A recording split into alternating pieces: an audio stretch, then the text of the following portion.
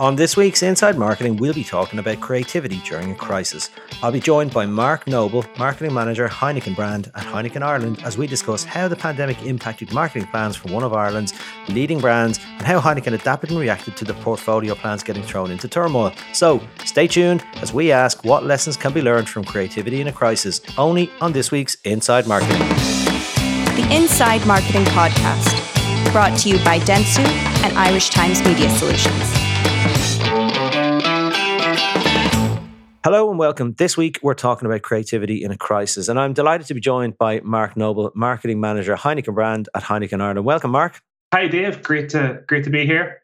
Yeah, good. I know you're a big fan of the podcast, so it's great to have you on. And as I said before, I gave you the bad scheduling. We had Sir John Hegarty last time, and now I've put you in after that. So I feel a bit bad, but I think this is going to be way better. I know it's going to be way better.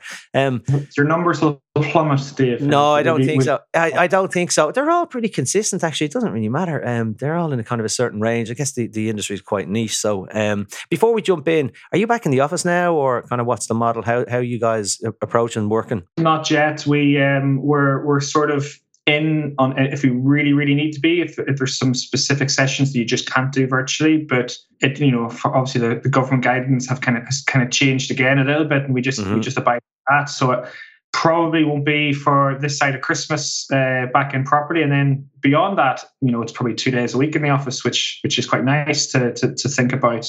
Just that flexibility is one of the good things of what we've gone through, I guess. Yeah, totally. We're getting refurb done, so we're not in yet. We'll have limited people back in, I think, in 1st of November, I think. So it's a bit the same as you. Looking forward to it. I think it'll be a better way of working. Generally, it's better for people. So anyway, we'll crack on. You wrote an article, and it's in the Irish Times today, and it's pretty much about how creativity has to be the first line of defence kind of at all times, but in particularly in difficult times. So before we jump into that specifically, the impact that the pandemic has been absolutely, catastrophic to certain industries. So, and particularly, I think, in terms of the industry you're in. So it was crippling on pubs. And I know in terms I work across lots of different categories, and I know that a lot of behaviour has changed. So we had no choice about certain things. Shops and a lot of and pubs and things like that were closed. So and I also read there's lots of different reports that our alcohol consumption probably increased slightly during the pandemic, which again, I never felt guilty about that myself because there wasn't an awful lot to do. So, but I want to start off with a broad question really. So we're consuming more alcohol at home. So the occasions have changed, and there is a kind of a big difference between the on-trade shopper and the off-trade shopper. Not the person, the actual occasion itself. So they're slightly different in terms of attitude and experience. I know there's a lot more choice in the off-trade. It's quite overwhelming. It's kind of like a wine. You can be sometimes more experimental with different things. You just don't want to spend time in a pub, kind of looking at the long line of taps and figuring out what you're going to have. You tend to stick to what you know. And people, I think, are probably more, you know this more than me, they're probably more price conscious, maybe more experimental, but price conscious in the off-trade. So a lot of things going on. And I've two questions. Firstly, did you change your kind of off-trade strategy, or did you change your marketing mix overall, just in kind of recognition of that balance and shift between on-trade to off-trade? And does it concern you? Are you worried? Do you think that people have got used to not going to pubs and that decline will accelerate now more than it had before? Yeah, I guess we didn't really, apart from the obvious, the fact that the pubs were closed for so long, our off-trade strategy in itself didn't really change. We've got a really strong sort of off-trade business. I guess from a wider commercial perspective, what it meant there was just maybe less room for error. Things like our supply chain with, as you say, kind of demand was heightened, needed to be 100% when you're bringing in cases of beer and cider from outside of Ireland. You needed to make sure that was, really, really accurate to make sure you're able to facilitate the demand. I think from a marketing perspective, we needed to recalibrate, I guess, what we could offer shoppers in terms of like enhancing that shopping experience to stand out. As you say, there are, every brand under the sun that you can think of is available in your local supermarket. And I think from our perspective, it was around, very simple stuff, but, was your packaging right? Was there any optimizations that you need to make? Your activations, you couldn't rely on things that you would have done in the past because, for example, you couldn't give away tickets to matches because the matches weren't taking place. So what things you could do?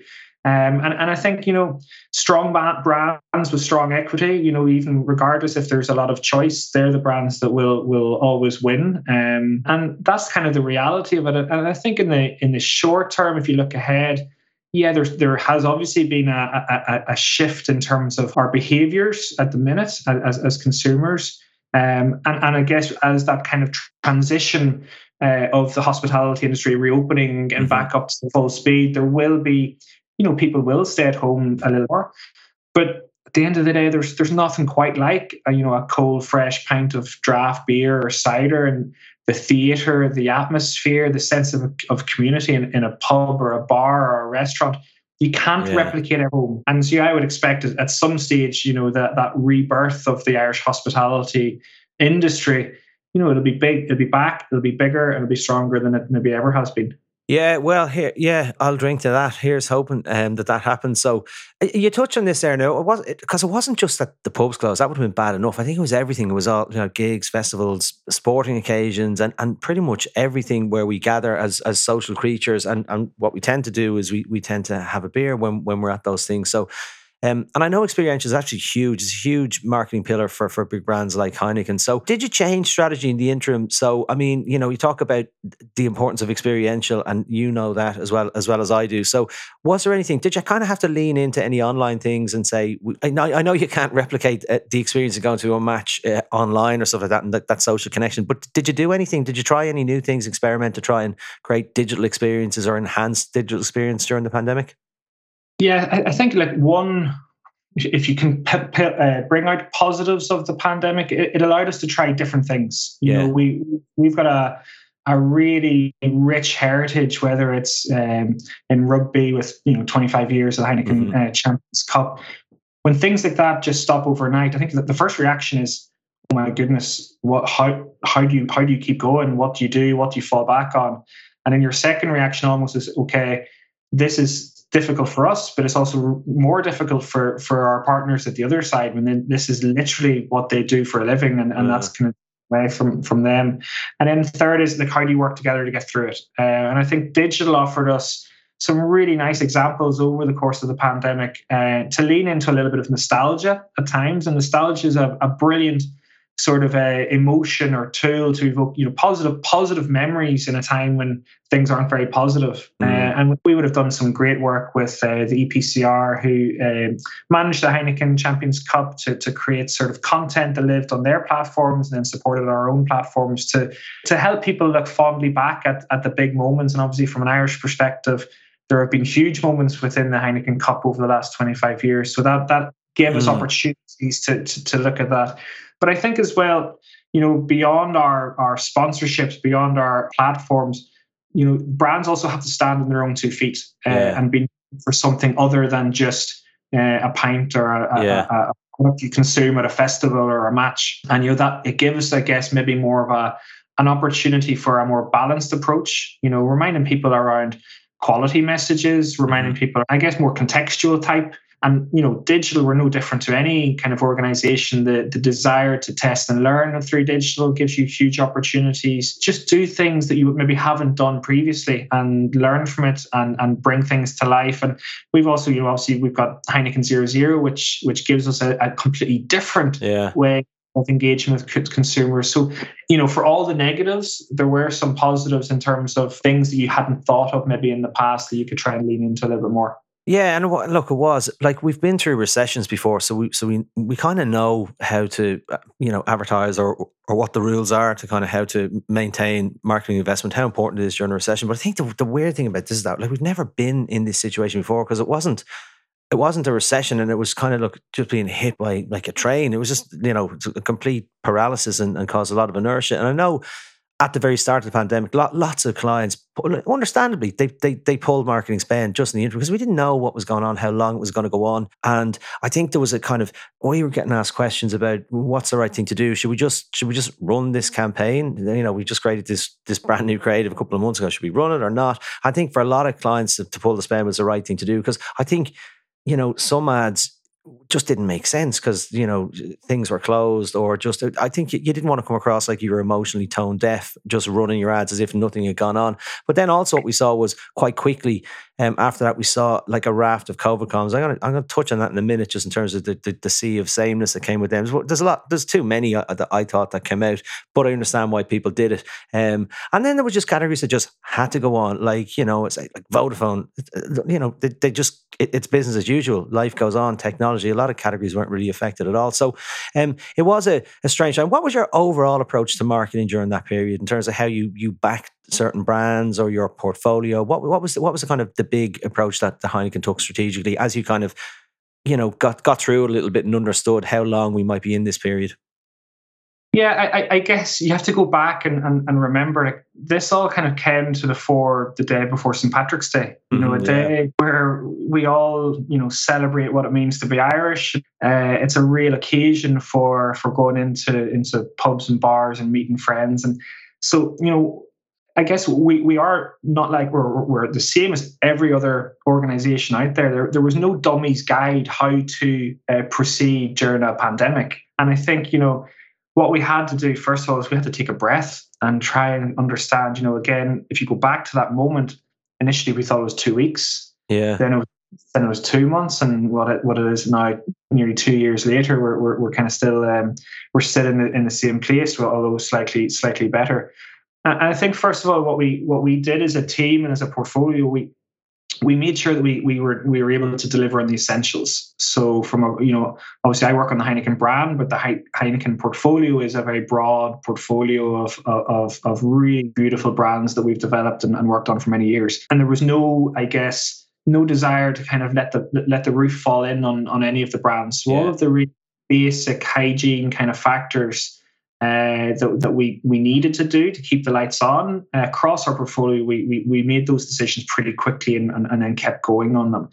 And then that kind of meant that we needed to make sure that our commitments to any partners were accounted for, all the suppliers we worked with. So a lot of the first maybe month was almost looking at our budget, looking at numbers that we had committed to, and stuff that we then just had to do. And there were things you just cannot walk away from. And then when we got to maybe a month in, we took a collective decision that, you know, funnily enough, Heineken is the name above the door and it's the crown jewels in our portfolio. And we almost wanted to treat it as the lighthouse kind of brand to progress. And we reworked essentially all of our plans, kind of had to be reworked. Heineken brand, nothing was going to be meaningful to a consumer over the course of the immediate kind of 6 months after we went into lockdown. And we kind of looked at, you know, and I guess the sentiment we had at the time from a business perspective was, if we could win the summer in terms of the performance of the off-trade, then we would still be able to win the year in the context that we were operating in. And so we did, we re-diverted a lot of our budget towards the Heineken brand to keep our saliency there with consumers, to keep our brand just, you know, visible over the period. And again, we didn't know how long that would have to be. And it's evolved since then. And obviously, as the time has gone on, we can bring more investment back into more brands and let other brands do some really beautiful work. But at that moment, you know, I guess all eyes were on us and then on the Heineken brand. Yeah, and we'll get into a little bit. We'll kind of unpack that a little bit as we chat later. I talked about this, and yeah, look, I've been a fan of the Heineken ads for a lot of reasons. We'll touch on some of that. But I remember at the time, I think loads of brands, far too many brands came out with cliched ads. It wasn't just even like in Ireland, say overspill from UK stations. They're all pretty cliched. Like, they all look the same. The kind of drone shots of the empty streets, the boarded up shops, the kind of, you know, soft piano keys, kind of keys, melancholy, you know, all this kind of... They all look the same, cut to people sitting in front of a laptop with kind of on a Zoom call and talking to loved ones.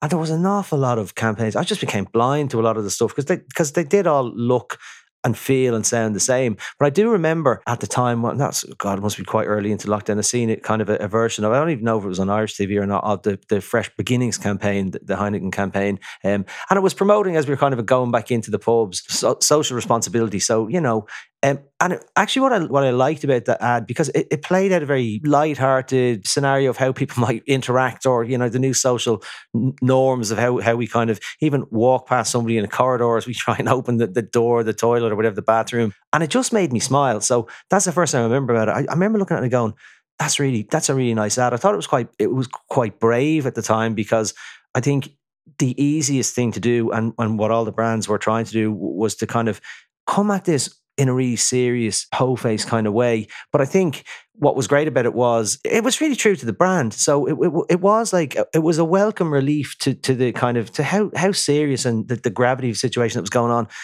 But it put a smile on my face, and it didn't make light of it. So I thought, if you got that wrong, that could have been an absolute disaster. But I think it was brilliant. So I mean, you've been very consistent as a brand, and you've always had this humor. It's not laugh out loud. It's not going to burst into tears when you see an ad, crying, laughing. It puts a smile on your face a lot of the time. That's what it does. And that's what you're known for consistently through the years. It's not something that comes and goes with new campaigns, or, I spoke to Sir John Hegarty in this episode last time, and he kind of mentioned an ad. I didn't know it.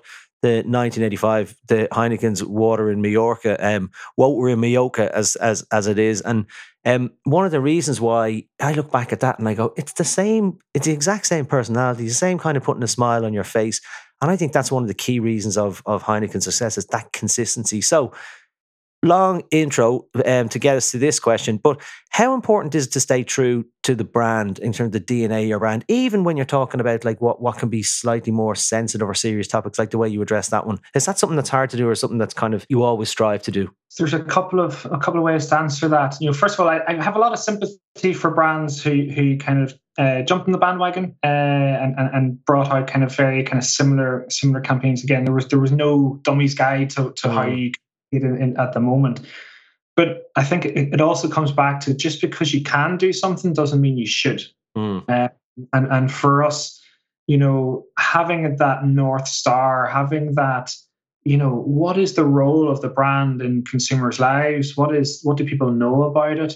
That doesn't change. And I think what changes is just maybe how you ensure that there's a relevance to the message, but we're a brand for, 160 years, where we've encouraged people to come together in social moments. And I guess within the industry that we operate in, when you're a big brand, very high profile, spontaneous awareness north of 50%. Yeah. When you've encouraged people for so long to come together, we felt it was right to kind of communicate a message that it's important that you socialize responsibly, abide by government guidelines, abide by the rules in place.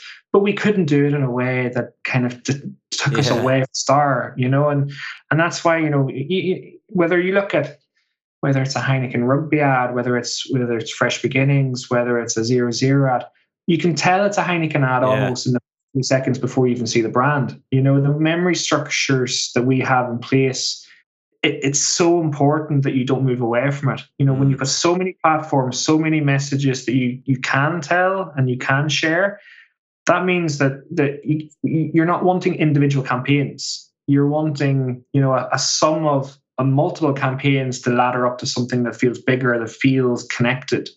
And that's something that's just so important. And if you can't be consistent, and if you can't stay true to that North Star, then you just become schizophrenic, and people will then struggle to really understand, well, who is this brand, or what are they talking about, or why are they saying this? Yeah. You have to have a point of view, which is fine. And I think some brands have done it really, really well.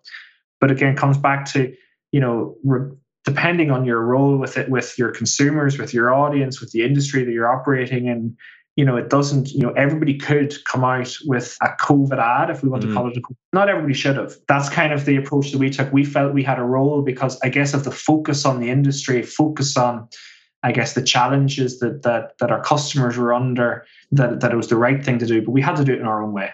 Yeah, and it's like anything in life.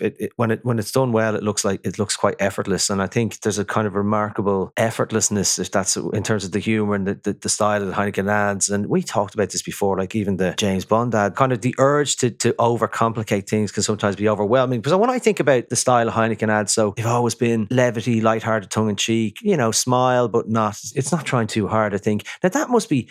You say it there as if it's quite easy, but I know from working on loads of different brands and loads of different categories, marketing directors come and go over the years. And actually what happens is that the new brush tends to sweep clean. So I've seen it too often. I've seen brands that under the tenure of a new CMO, maybe they were about lightheartedness, and then suddenly they kind of switch and, oh no, we're now kind of leaning into kind of being more artisanal or something like that. And it sometimes, I think that the urge to change everything, which comes with a new CMO, sometimes just becomes irresistible. So I guess, is the brand personality within Heineken that kind of, I mean, you can change your North Star. I mean, brands have kind of changed their North Star in terms of where they go, but Heineken have stayed true to this. So is that something that is sacrosanct to the brand? And is it something that you kind of, irrespective of who is in the leadership position in terms of CMO, it is something that kind of remains sacrosanct? It's kind of so precious that we can't change it? Or is it it's just worked forever and I'm overthinking it? Well, I think it comes back to the heart. Like, Heineken obviously is a huge brand. It's available in most countries across the world, but it started as a family business. Yeah. And the DNA of the brand is the DNA of the family, and the personality that has gone through generation to generation to generation. It's drilled into every person who works for the organization, whether you're in Dublin, whether you're in London, or whether you're in New York. It's the same kind of focus that we are gatekeepers. We pass the torch, whether you're the marketing director or you're a new ABM.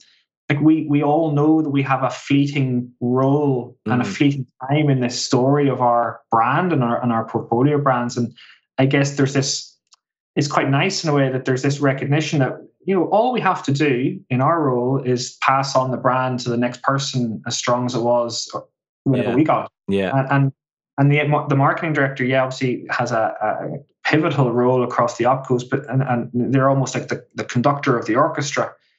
But it's the orchestra that plays the music, and so it's that attitude that enables and facilitates collaboration and two-way discussions. And even if I look at it as well from a local level, we have marketeers in Heineken Ireland who are not working in the marketing department. So kind of that sense check across, what is right. If people want to go on a solo run, you can get called out quite quickly, right. And that's a really positive thing, because it means then that consistency, that DNA, that personality, it has to be kind of part of what we do at all times. Yeah. And it really matter who's in the role to do it, but that's the most important thing. Yeah, and again, when you stick at things so long, you made the point there about consistency and not being schizophrenic, and it's bizarre. I do get the urge to change sometimes, and particularly I think you've probably, like any brand, you've probably had waves and things are going really well, market share, things probably not dipped a little bit, but you've been consistent, and I think that consistency in terms of your brand strength is probably driven by the fact that you've stuck at what you were doing. You haven't changed things too often. I think we change things way too often. And part of you said is because it is that, change in leadership teams when people come in, that they just want to change everything. We've talked about over the podcast in the last number of months, comes up quite a lot, the fact that marketing doesn't cut through like it used to anymore. Heineken, like, you make some pretty good ads. Again, like anything else, you've stuck true to the tone and the personality. But like, from my point of view, there's some kind of periods that I liked, some periods that I didn't like in terms of some of the comms. I think sometimes it wasn't great. It seems to be really, really good now. I really like what you're doing now. But what's the process? So how do you make sure that when you're, you talked about this in your article, about making ads that kind of somebody in Ireland is actually going to care about, that they're going to resonate about. So how do you kind of demonstrate any empathy for or understanding for your target audience when you're kind of thinking of that creativity? Yeah, I guess maybe a theme of the chat today, it has to be simple. I'm a Fermanagh man. Fermanagh people don't do things that are complex, and we don't understand things that are complex. So it has to be simple for us for me to understand it. And I think it starts really. We've got a brilliant sort of market intelligence team, so kind of our internal CMI function, and the amount of information that we as teams get on consumer behavior, consumer attitude, no more so important than the last 18 months when things have just been so disrupted. But for me, then the important step is, as I say in the article, it's by bringing it back to the fact that consumers are people. They're your dad, they're your mum, they're your brother, sister. So it's trying to make sure that internally we remove the kind of, I guess, the risk of marketing bullshit, if I'm allowed to say. You are. And bring it back down to the level where it has to feel real. And that's something that, when we're talking to our agency groups, whether it's creating comms, whether it's doing our media plan, whether it's developing XP kind of plans, is why should somebody give a shit about this? Yeah. People lives. People aren't obsessed with brands like maybe they used to be, 30, 40, 50 years ago. Loyalty is not the same as it used to be 30, 40, 50 years ago because there is so much choice. Yeah. You need to bring it back to the person and to, bringing it back to, can you explain that insight or a common belief or a creative territory in such a simple way that it feels so familiar? Yeah. And it's almost, of course, that's what you're going to do. And why haven't you done it before? Yeah. And I think that's where you can kind of go. And I think the journey that we've been on as a business, I've worked for Heineken in Dublin for the last couple of years, but also in London. And I think the transition and the journey we've been on as an organization is making sure that things feel real to people. Yeah. Because you can lose sight and for all of the investment, all of the really smart people that you might work with, if you lose sight that this has to kind of make a difference, and what's the reaction to your mum and dad? What's the reaction to your friend? It's lovely. I remember coming in my first week and was speaking to a cleaner in the office. And I said, my name is Mark. I'm the new marketing manager in Heineken. How are you? And she said, yeah, I didn't like the last ad you put on.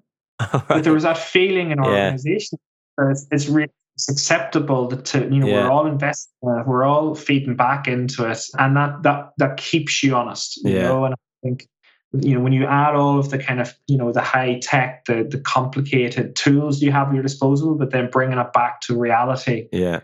That's what makes you do stuff that kind of will have an impact. Yeah, I totally agree. Because I sometimes I'm in meetings and I go like, what are we talking about here? Because I think sometimes we forget like we're all quite invested in this. We're all way too close to whatever we're doing. Like whatever the campaign is, whatever the brand is, we're like, it's our job essentially. It's not my full-time job, but it's a client's full-time job, and it's a big part of my life when I'm doing it. I forget most consumers don't care. They don't actually care that much about it. And some of the things I hear, I don't say before. I've said it myself. I've been in meetings. I go, "Oh my god! If my mates could hear me now, see what I'm saying, they'd never talk to me again. They'd say, "Who are you? Like you're a totally different person. What are you talking about?" Like this kind of echo chamber of marketing nonsense that goes on sometimes. So I think that realness it's great, and it comes through. That's the saying. The ads look, as I said, effortless. I think at times. So, you're great marketing. You are a great marketing company. You're a company that does great marketing. Shall I say? You're not a marketing company. You're a food and drinks business. That's what you are. That's the category you're in. So. But you make great marketing. So how difficult was it trying to continue that process of creating great work in a world where you couldn't meet anybody anymore? So everything had to be done on Teams, and particularly at the start, I guess it was harder. But did you find the creative process more difficult in terms of working with your agency partners and everyone just having to be remote? Or actually, did you think, well, you know what, the first thing we did was probably a bit difficult, but as we got through it now, today where we are, I actually think there was a lot of positivity come out of it. So do you want to go completely back to the old way of working with agency partners? We all have to be in a room, locked in a room for even 2-day immersion sessions. Or what's your view on that? How's that going to work? It's funny because obviously there's so many negatives over the last 18 months. I personally weirdly enjoyed the creative process kind of in times of lockdown and doing it virtually. And I think there's a couple of reasons, First of all, when we had the things in our locker, when they weren't relevant in the moment and you had to move quickly, you then have to trust your gut a little bit more and almost not give yourself that time to overthink something or spoil a good idea, And I think there was just the onus on teams. I'm sure it's outside of Heineken as well, where you can overthink things. As you said, you can make it something really pure, really beautiful. And at the end, the bastardized version of it is not what it was originally. And I think almost in a sense, because we had to hit the reset button on so many things, you couldn't. And I think what that meant was that in the relationship, from our side with our agency partners was probably a lot closer. The process had to be different. It had to be more collaborative. We couldn't be doing give the brief, a period of silence, first response, period of silence, feedback, period of silence. It had to be more iterative. It had to be sharing ideas right the way through the journey. Like that I always dislike the big reveal. Yeah. I don't the way my mind works, I like to know what I'm going to see. Yeah. feel comfortable in that rather than, and I guess that's just maybe my own personal working style, but I like to be involved in things. And a good example is when we were working on our Perfect Match campaign, the relationship, myself and Ger Rowe, who many of the listeners will know from Publicis Dublin, I was getting more WhatsApp messages from Ger than I was from my wife. Yeah. And I don't know, on reflection, I'm not sure if that was a good thing or a bad thing, but that connection and we were all in it together.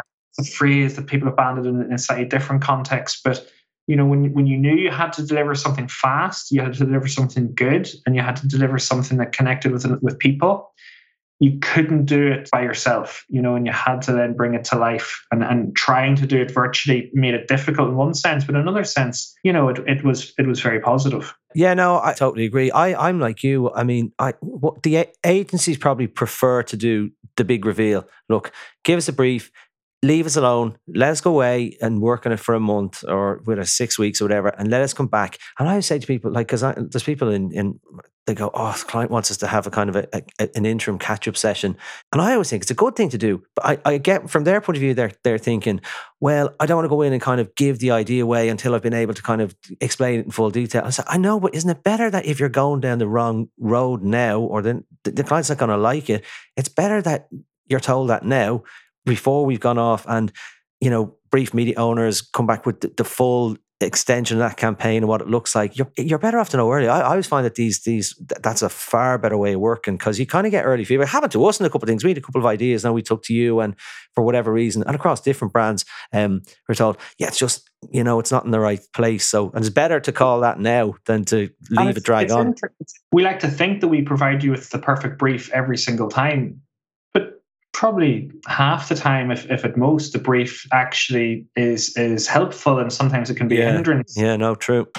But if you go back to that cycle where you give a brief and then you let the agency go off, there's no opportunity just to challenge on the brief. And I think it's a conversation, and I think we're all big enough and bold enough to be able to have conversations, or at least you should be, to try and really understand it, because I think that's where 90% of the times when there is a big reveal and the big reveal maybe doesn't sit or fit with the client was expecting, it was because the brief wasn't right. But you don't know that until the end. Time and resource and effort, and this has to stay in place. This kind of, I guess, collaborative approach to these types of developments. Yeah, no, I definitely agree. The idea that we'll go off and lock ourselves in a room and you'll hear from us, it's not a good way of working. It's not good from the agency's point of view, I don't think, as well. Like primarily from our point of view, it causes us to burn hours on stuff that's not needed. So, but overall, just thinking about that, how difficult has the last 20 months, 2 years been in terms of, overall, just trying to have to change things, be more on the fly. It has been really difficult, and has been difficult trying to keep the momentum behind your business without the lack of kind of even the on-trade and experiences. How tough has it been? I mean, I was speaking to a colleague yesterday who's much smarter than I am, and she rightly said, this period, the last 18 months, this has been the biggest impact on mankind since probably World War II. And obviously it's very different to that, but it's 2 years of our lives where for everybody, it's been tough mentally, it's been tough physically, it's been tough at work, it's been tough at home. And I think it's really important not to underestimate what that impact will have on people. And as we go back in, I guess, into a normal world, it won't be like we'll all go back into the office one day and the next day everything will be, happy clappy, and it's going to be a transition for us all. And I think from a work perspective, I think the things that I've learned, first of all, just resilience, and trying to encourage myself initially, but also the team that I work with, is you couldn't get attached to things as much as we would have. Yeah. Things that you're working on. There was no worse feeling as a manager than saying at the start of the pandemic, do you know that project you've been working on for the last 9 months? Yeah, we're not doing that anymore. Like, that's heartbreaking. And people invest so much time and effort into things. So the resilience needed, and I think we've all become quite strong in that sense. It's not easy. And I think then I've had different managers in my career and different styles. And I think one of the things that's so important is this sense of vulnerability that we should all be showing.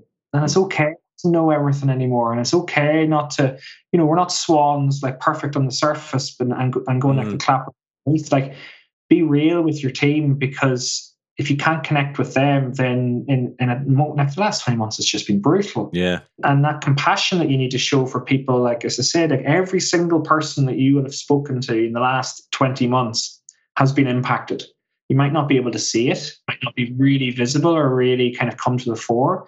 But if you, well, first of all, as a person, and then if you're a manager, if you're a leader in an organization, I guess the amount of effort that I personally would have put into trying to connect and reconnect and reconnect again, because it's so easy to lose it. When you're sitting behind a screen, back to back to back meetings, from 9 until 5, and you might go, a week or 2 weeks or 3 weeks without seeing that person. Might not be in your direct team, but somebody you would have seen at lunchtime every day for the last 5 years. Yeah. And I think it's just been really tough, and I think it also shows that the strength of a good team will come through it. And I think whether that's a good brand team, whether it's a good cross-agency team, in years gone past, you can have a team of individual superstars. Yeah. You need a superstar team. It's a bit like the Man United analogy at the minute. Let's not go there. Don't go there. Maybe. But the talent and the pitch is there, but if you're not able to be strong as a unit, then it's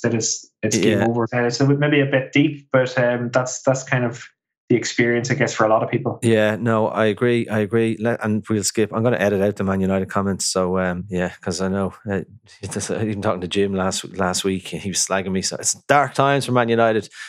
One of the things that, we didn't know, we were expecting a big recession at the end of this. And it has been quite an undemocratic pandemic to a degree. So a lot of people are coming out of this financially stronger than they were when going into it. But I think when you think about certain sectors, hospitality has been absolutely crippled. So, and it's all very well trying to stimulate demand in terms of consumer-facing campaigns. But you talked about this earlier on, a little bit about being empathy, having empathy for your audience, but also, which is something we don't have to do. We're in the kind of B2C communications thing. But your trade partners, the pubs, how have Heineken, what are some of the initiatives you guys have done to try and support them? I mean, it's been crippling, but what have you done, or what are you doing to try and, not in media? I can see you do a campaign on TV. That's great. It's all fine. You're stimulating consumer growth. But what are you doing feet on the street for the publicans and the hospitality sector? Yeah, I think first of all, it comes back to being real and to showing, treating people like people. And we're lucky, there's 300 odd employees in Heineken Ireland. And for so many of us, that the customers or suppliers or people who we work with outside of Heineken Ireland, they've become friends for so many years. And when you look at the impact on the hospitality sector, it's so important that each and every one of us remembered, these customers are people. People, for many of whom are running their own small family-run business. And I guess as we've progressed through the pandemic, we really clearly saw that they needed two things. They need a bit of hope and lots of help. For us, whether that was if you're working in sales, marketing, finance, wherever, that's at the end of the day what we kind of wanted to do as a collective organization. And one of the things that we're really proud of is a program that we call Fresh Beginnings that you alluded to, but that kind of was born through a cross-functional team within Heineken Ireland. So sales, marketing, the channel team, finance and HR, we all came together and pulled our collective resources, our collective creativity, because as I said in the article, creativity doesn't have to solely live in the domain of a marketeer. Mm-hmm. And we brought it all together. And I guess this was our attempt to showcase support for our customers, really importantly, but then, also to continue to engage with consumers and then our own colleagues. It was tough for everybody, as I said previously. So lots of different things, whether it was, sales support for customers, they were building their own beer gardens. How do we support that? There was kegs sitting in cold rooms that were, what we couldn't expect them to dispose of them. So picking them up, disposing them responsibly, replenishing free of charge. These things kind of sound normal, but has a big impact on people. Yeah. Look at, I guess, the campaigns that we ran. Again, we wanted to encourage people to go back to their local, to these people's businesses in a safe and responsible way. And we wanted to then reward these people's staff, these bar staff who, again, you've got your pub owners, but you've also got your barman or your bar lady who has been out of work for so long. So what could we do to reward them for staying resilient? A program that is helping them. And then from a colleague perspective, we we kind of, sounds a bit cheesy maybe, but we kind of think of ourselves as a bit of a green army because we're so invested in the business and our brands. And there was a lovely opportunity for us to give everybody in the business €250 to go out and spend in their local bars as a gesture and as a thing. And I think when you usually think of all these things in isolation, again, for man to man, they're all quite simple and they're quite obvious things. Why wouldn't you do it?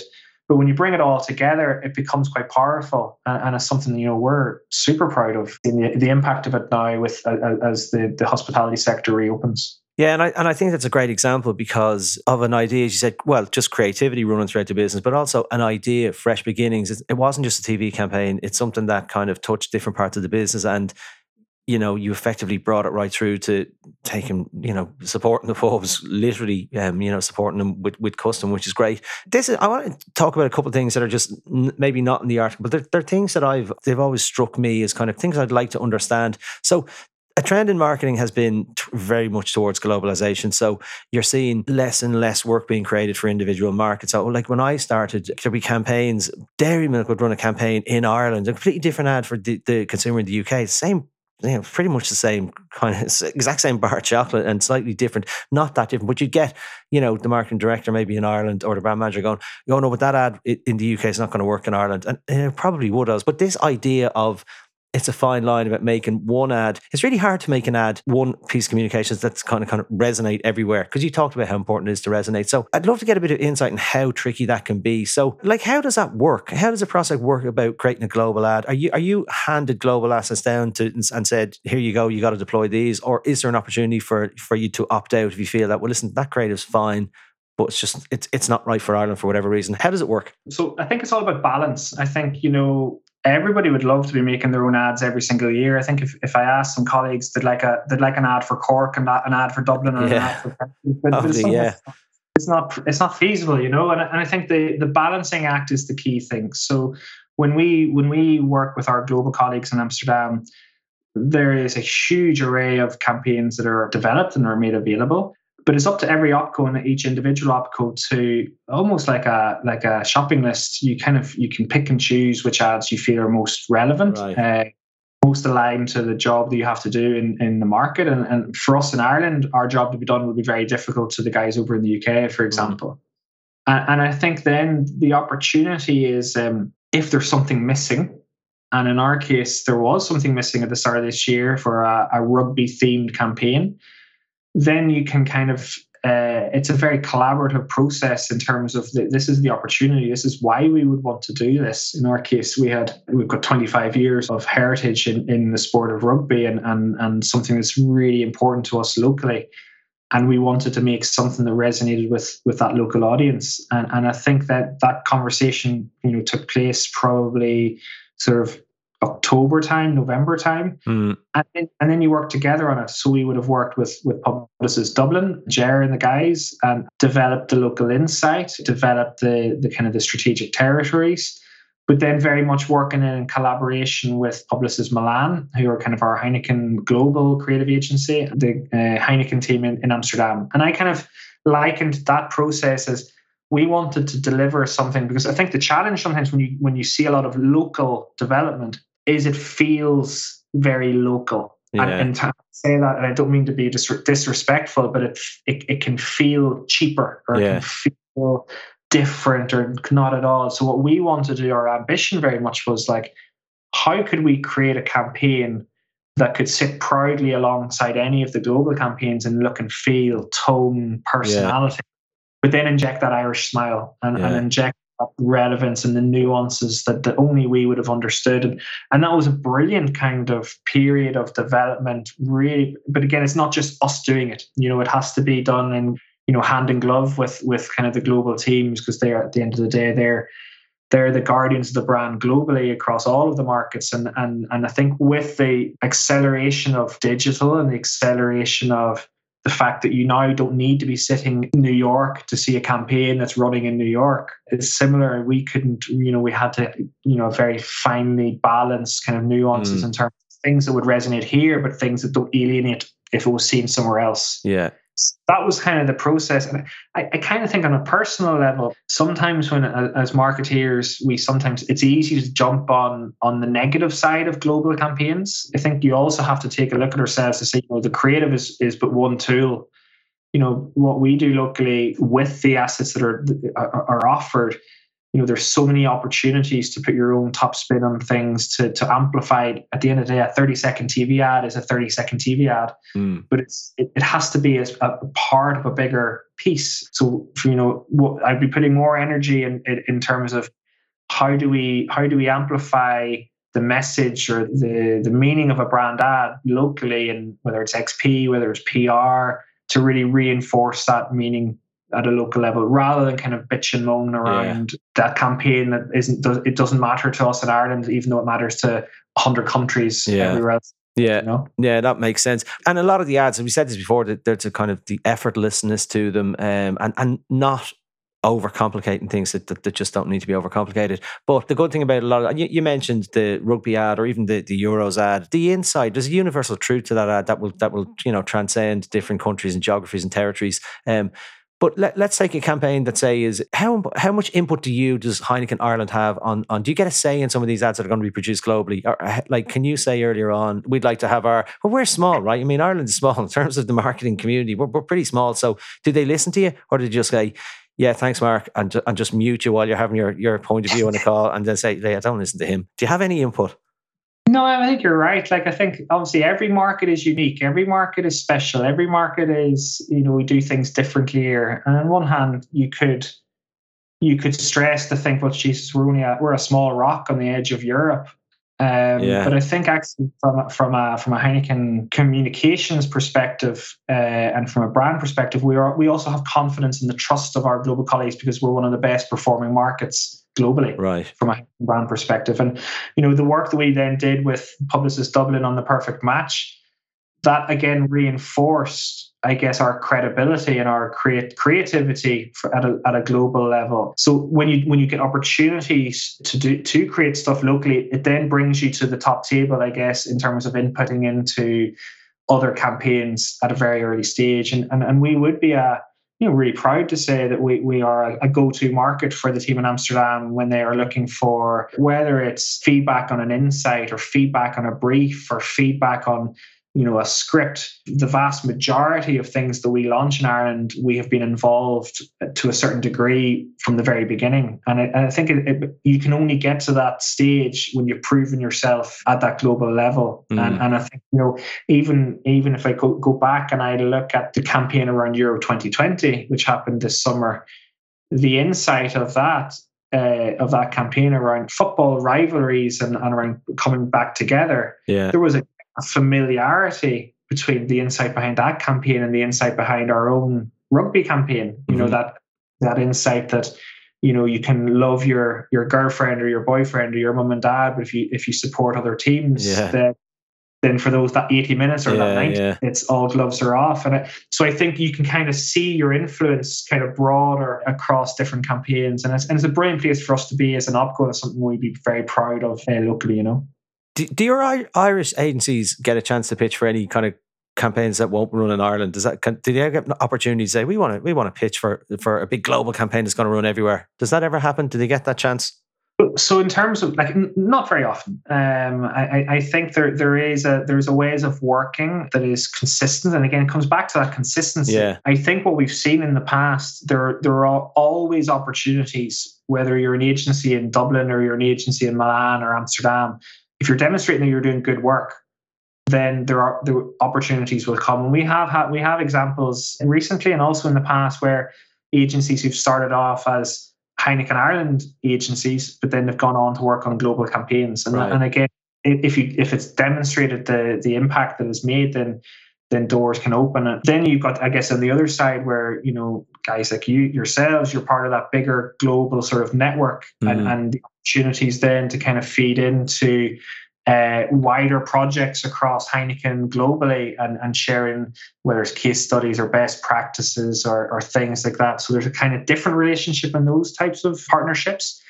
But, a good idea is a good idea regardless of where it comes from. Yeah. And there's evidence that with balance that it can be done. It just the consistency often trumps things. Yeah, and it's a great point, because I even know from our side of things, I think we did a framework or a kind of journey around that kind of the rivalry journey, if you will, and we shared that on global calls, and loads of markets said, I'm going to rob that, I'm going to take that, which is actually great, because I think the more we can, if it's done somewhere else, and you can kind of say that makes total sense for my market, use it. So I've seen that happen quite a lot, which is great. I also think one of the things, which in terms of consistency, I noticed this, like the lack of dialogue in your ads. You don't use any VOs, and I think that kind of helps. It's a tone, it's a style. It's not kind of scripted. Can kind of the nuances of having a voiceover can sometimes is why ads don't work in certain territories. So I think that's a really clever thing that you've done in terms of consistency in marketing, not to be voiceover heavy. But I'm gonna just pick up on something else, because we talked about this. We kind of nodded to it earlier on. You talked about how you can kill the purity of a brilliant idea. And I think one of the ways that we kill those ideas is that we kind of slowly chip away at them. So pre-testing ads, I understand why clients do it. And this is something that polarizes opinion. I understand why clients have to do it, because on the one hand, we want to kind of, as best we can, de-risk something before it goes out into the world. And it's kind of, I think sometimes it's a lot of like, it's just cover your arse to a degree in sometimes, because people say, well, I tested it and it worked really well. But then the thing I struggle with is, and I've seen it happen, I've seen a creative agency's idea that they've won a pitch for, and you go, that's amazing, because their creativity has been kind of unleashed, and it's a really pure idea.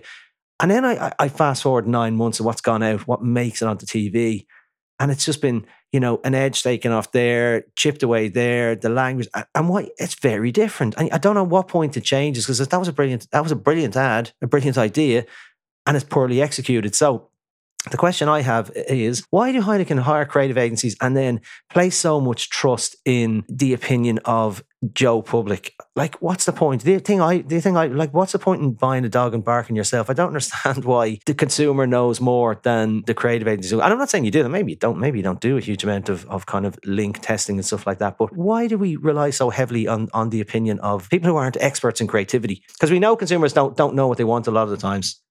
Yeah, and it goes back to the Henry Ford quote where he said, "What if you ask consumers what they want, they'd say a faster horse," or something like that. Exactly. I think from our perspective, there is a role for testing. It's not to try and ask a consumer, "Do you think this is a good idea?" Because you have to be comfortable to judge creative based on, does the insight resonate? Does the insight, is it answering the job to be done, and is what the brand's looking to do? So for me, it's not necessarily about covering your arse on, is this a good idea or not, or should we make this ad or not? And for me, and the approach again that we would take within Heineken Ireland is around finessing some of the nuances. So let's take an example. One of the KPIs or the action standards on a link test would be around brand impact, and how recognizable is this brand. Is this ad and this brand together? And again, if you think of the world of consistency that we've talked about, it's no point in having the greatest advert in the history of mankind if nobody knows which brand it's for. And I think what testing in that sense allows you to do is minimize. It's not to change the idea, but it's to minimize the amount of investment that you would have to put in to the media on a campaign to allow it to cut through after you launch it. Because it will take longer for that ad to wear in if people don't recognize it straight away which brand it's for. Yeah. So for me, it's not about asking a consumer, do you like this idea and what would you change? Yeah. You have to be clever with it. And I think people who use it as a stick to hit agencies over the head with it is the wrong approach. But I think there's definitely a role if you're trying to look at it from a holistic perspective, because again, you can create a campaign for, I don't know, anything from 100 grand to a million quid. Yeah. Then putting your advertising support behind it, it could be again anything from 100 grand to 5 million quid. Yeah, yeah. You need to be efficient with your spend, and I think that is the sign of campaigns and ads that test well. It's not always because it's you if you wanted to create an ad that will test well in link test, it's a very different ad that will actually work in the real world. Yeah. And for me, it's about trying to understand little things to help once the campaign is released to make it more effective, rather than critiquing the idea or critiquing the music. as you said, we pay agencies very good money, and agency staff are paid very well to do that work. Why would you go out and ask somebody who's got no understanding or little understanding of what goes into a creative process to tell somebody who's done it for 25 or 30 years what a good idea is or not? Yeah, and part of the reason I think is that because sometimes you have to do things very differently. The famous example I worked on at the time as the media agency was the Cadbury's Gorilla campaign. Bombed the focus groups. Everyone hated it. It broke every rule. The product's not in it. It's nothing to do with the category. You don't know what's going on. It makes no sense. But it was just so different. And if you look at Byron Sharp's work, it kind of ticked a lot of those boxes in terms of creating fame for the campaign. But I guess, well, as I know, then it became quite difficult. The difficult second album, that was a hard one to follow up on, and the expectation was so high. But yeah, I hear what you're saying. It's not about asking the focus group, "Hey, do you like this creative idea?" You're kind of asking them for their input in things that make sense in the process. It's funny. I go back to what I said at the start. Sometimes it's more important what the cleaner in the office tells you. Yeah. I think that's where you get it. If you bring it back to what's real and what's effective and what's bringing it back to people, you can get a sense of that very quickly in different ways. And I think the role of testing is really important, but it has to be done for the right reasons rather than the wrong reasons. Yeah, totally agree. I'm not going to keep you too much longer, just one or two questions. So Heineken is a truly global brand. So, and the trade-off with that is that, as we talked about, kind of creative freedom, or you can't just go off and decide I'm going to, not that you'd want to, I'm going to sponsor, Bohemians or whatever the case may be, or maybe you could. But one of the brilliant things that you have, you get these assets, like you get Bond, you get Champions League, you get rugby. So do you ever feel like you'd like more creative freedom, i.e. working on a brand in an Irish-only campaign? Or do you actually, I'm talking about you here in terms of your role, or do you prefer these bigger global brand projects? I think, again, balance is, it's not a cop-out answer, but balance is the name of the game. And I think for me, it would be a trade-off if the only thing I was judged on was adverts. And if I was solely wanted to be judged on adverts, I wouldn't work client side. I'd work in an advertising agency. So for me, I think it's really interesting. A lot of the podcasts of yours that I've listened to, that question of generalists versus specialists comes up quite a lot. Yeah.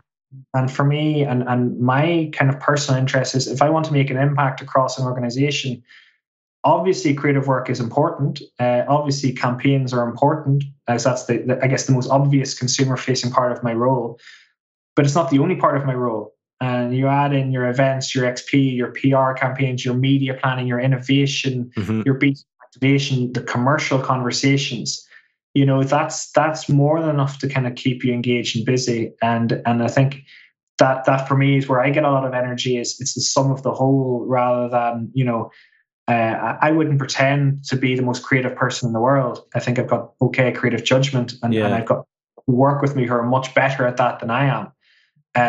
But it's about having the right people alongside you who do the different kind of roles within that kind of world. And for me, it's once you have that balance and you're able to do things that give you energy to get up in the morning. My job's not a job. My job's a hobby that I happen to get paid for, and it's fun and it's entertaining, and I meet so many people from so many walks of life, and that's what gives you energy. Whether it's you're kind of given assets or given stuff from a central region or a central team and deploy them, or you're creating your own, is kind of secondary. Because it's only one part of it. Yeah. Okay, I'll buy that. I'll let you off with that. I feel you slightly fudged that a little bit, but I'm going to let you off with it. In your article, you summed up, or you ended off by saying that while as we return to things that were familiar, you said, the way you say it is, it'd be fruitless to go back to the how we did things before. So what learnings have you taken during the pandemic, and have you changed anything about how you're going to do things, either as a business or even personally going forward? I think personally, I think the 9-to-5 era is gone, and I think we've all proven that you don't have to be at your desk Monday to Friday to be able to deliver. That's kind of, I guess, an obvious. So I think there's things you need to bring forward from the negative side of the pandemic.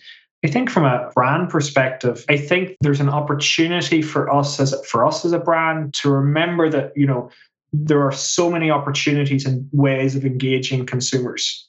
And engaging people, doing the same thing as we did 3 or 4 years ago, because of the change in people's lives. Because if you look at what's important to a 20-year-old now, if you talk to a student who's just gone to university for the first time, they are totally different to when you and I were going to uni for the first. And that's kind of an obvious thing again, but the acceleration of that change probably in the last 18 months has been quite extreme. So I think when you're looking ahead, you're looking at, what the role of brand communications will have changed, the role of XP will have changed. Yeah. I think as well, just bringing it back to that role of creativity, it's not just for marketeers and our agencies to bring creativity into an organization. And I think it comes back to that fundamentally, we all, and I think, I can't remember which one of your podcasts somebody mentioned it, we were all creative. Yeah. But it's just where you bring it to the table and how you bring it to the table. And for me, then, as marketeers, we shouldn't be possessive of we are the guardians of creativity. Our role more going forward is to facilitate creativity across an organizations, to bring creativity from different functions, because then you get that mix and you get that diversity and you get that different sense of what's going to be impactful, not only from a consumer perspective, but from like colleagues and from customers, everything, So there's lots to kind of, I guess, ponder on as we get through the next few weeks and months. Let's get through Christmas first and then see what next year brings. Yes, true. Yeah, here. Listen, Mark, it's been great. I think I cringe sometimes some of the mistakes that people make in marketing. Like, don't overcomplicate it. Keep it simple. Like, I think we're afraid of simplicity. I think we kind of want to make things seem to be more difficult than they are, and we're scared to kind of simplify things. So keep it simple. Keep it consistent as well, which is something that Heineken have done absolutely brilliantly. Just they've done it, they've stuck at it, and that's what people need. So yeah, I mean, as I said, that Bond ad, if anyone hasn't seen that James Bond Heineken ad, just go have a look at it, because I mean, you'd nearly say, I can't believe the creative agency came up with this, but that's the beauty of it. When you try too hard, I think it doesn't work. So thanks for joining me today, Mark. I hope it wasn't too bad for you. No problem. It's a pleasure. Yeah, great to have you. And as always, thanks to Kira in marketing and Andrea on sound. And thanks to our partners in the Irish Times Media Solutions who helped to make all this possible. If you like this episode, follow us, tell your colleagues, listen back to our back catalogue. You'll find them by simply typing Irish Times Inside Marketing into your search engine of choice. So until next time, stay safe. The Inside Marketing Podcast, brought to you by Dentsu and Irish Times Media Solutions.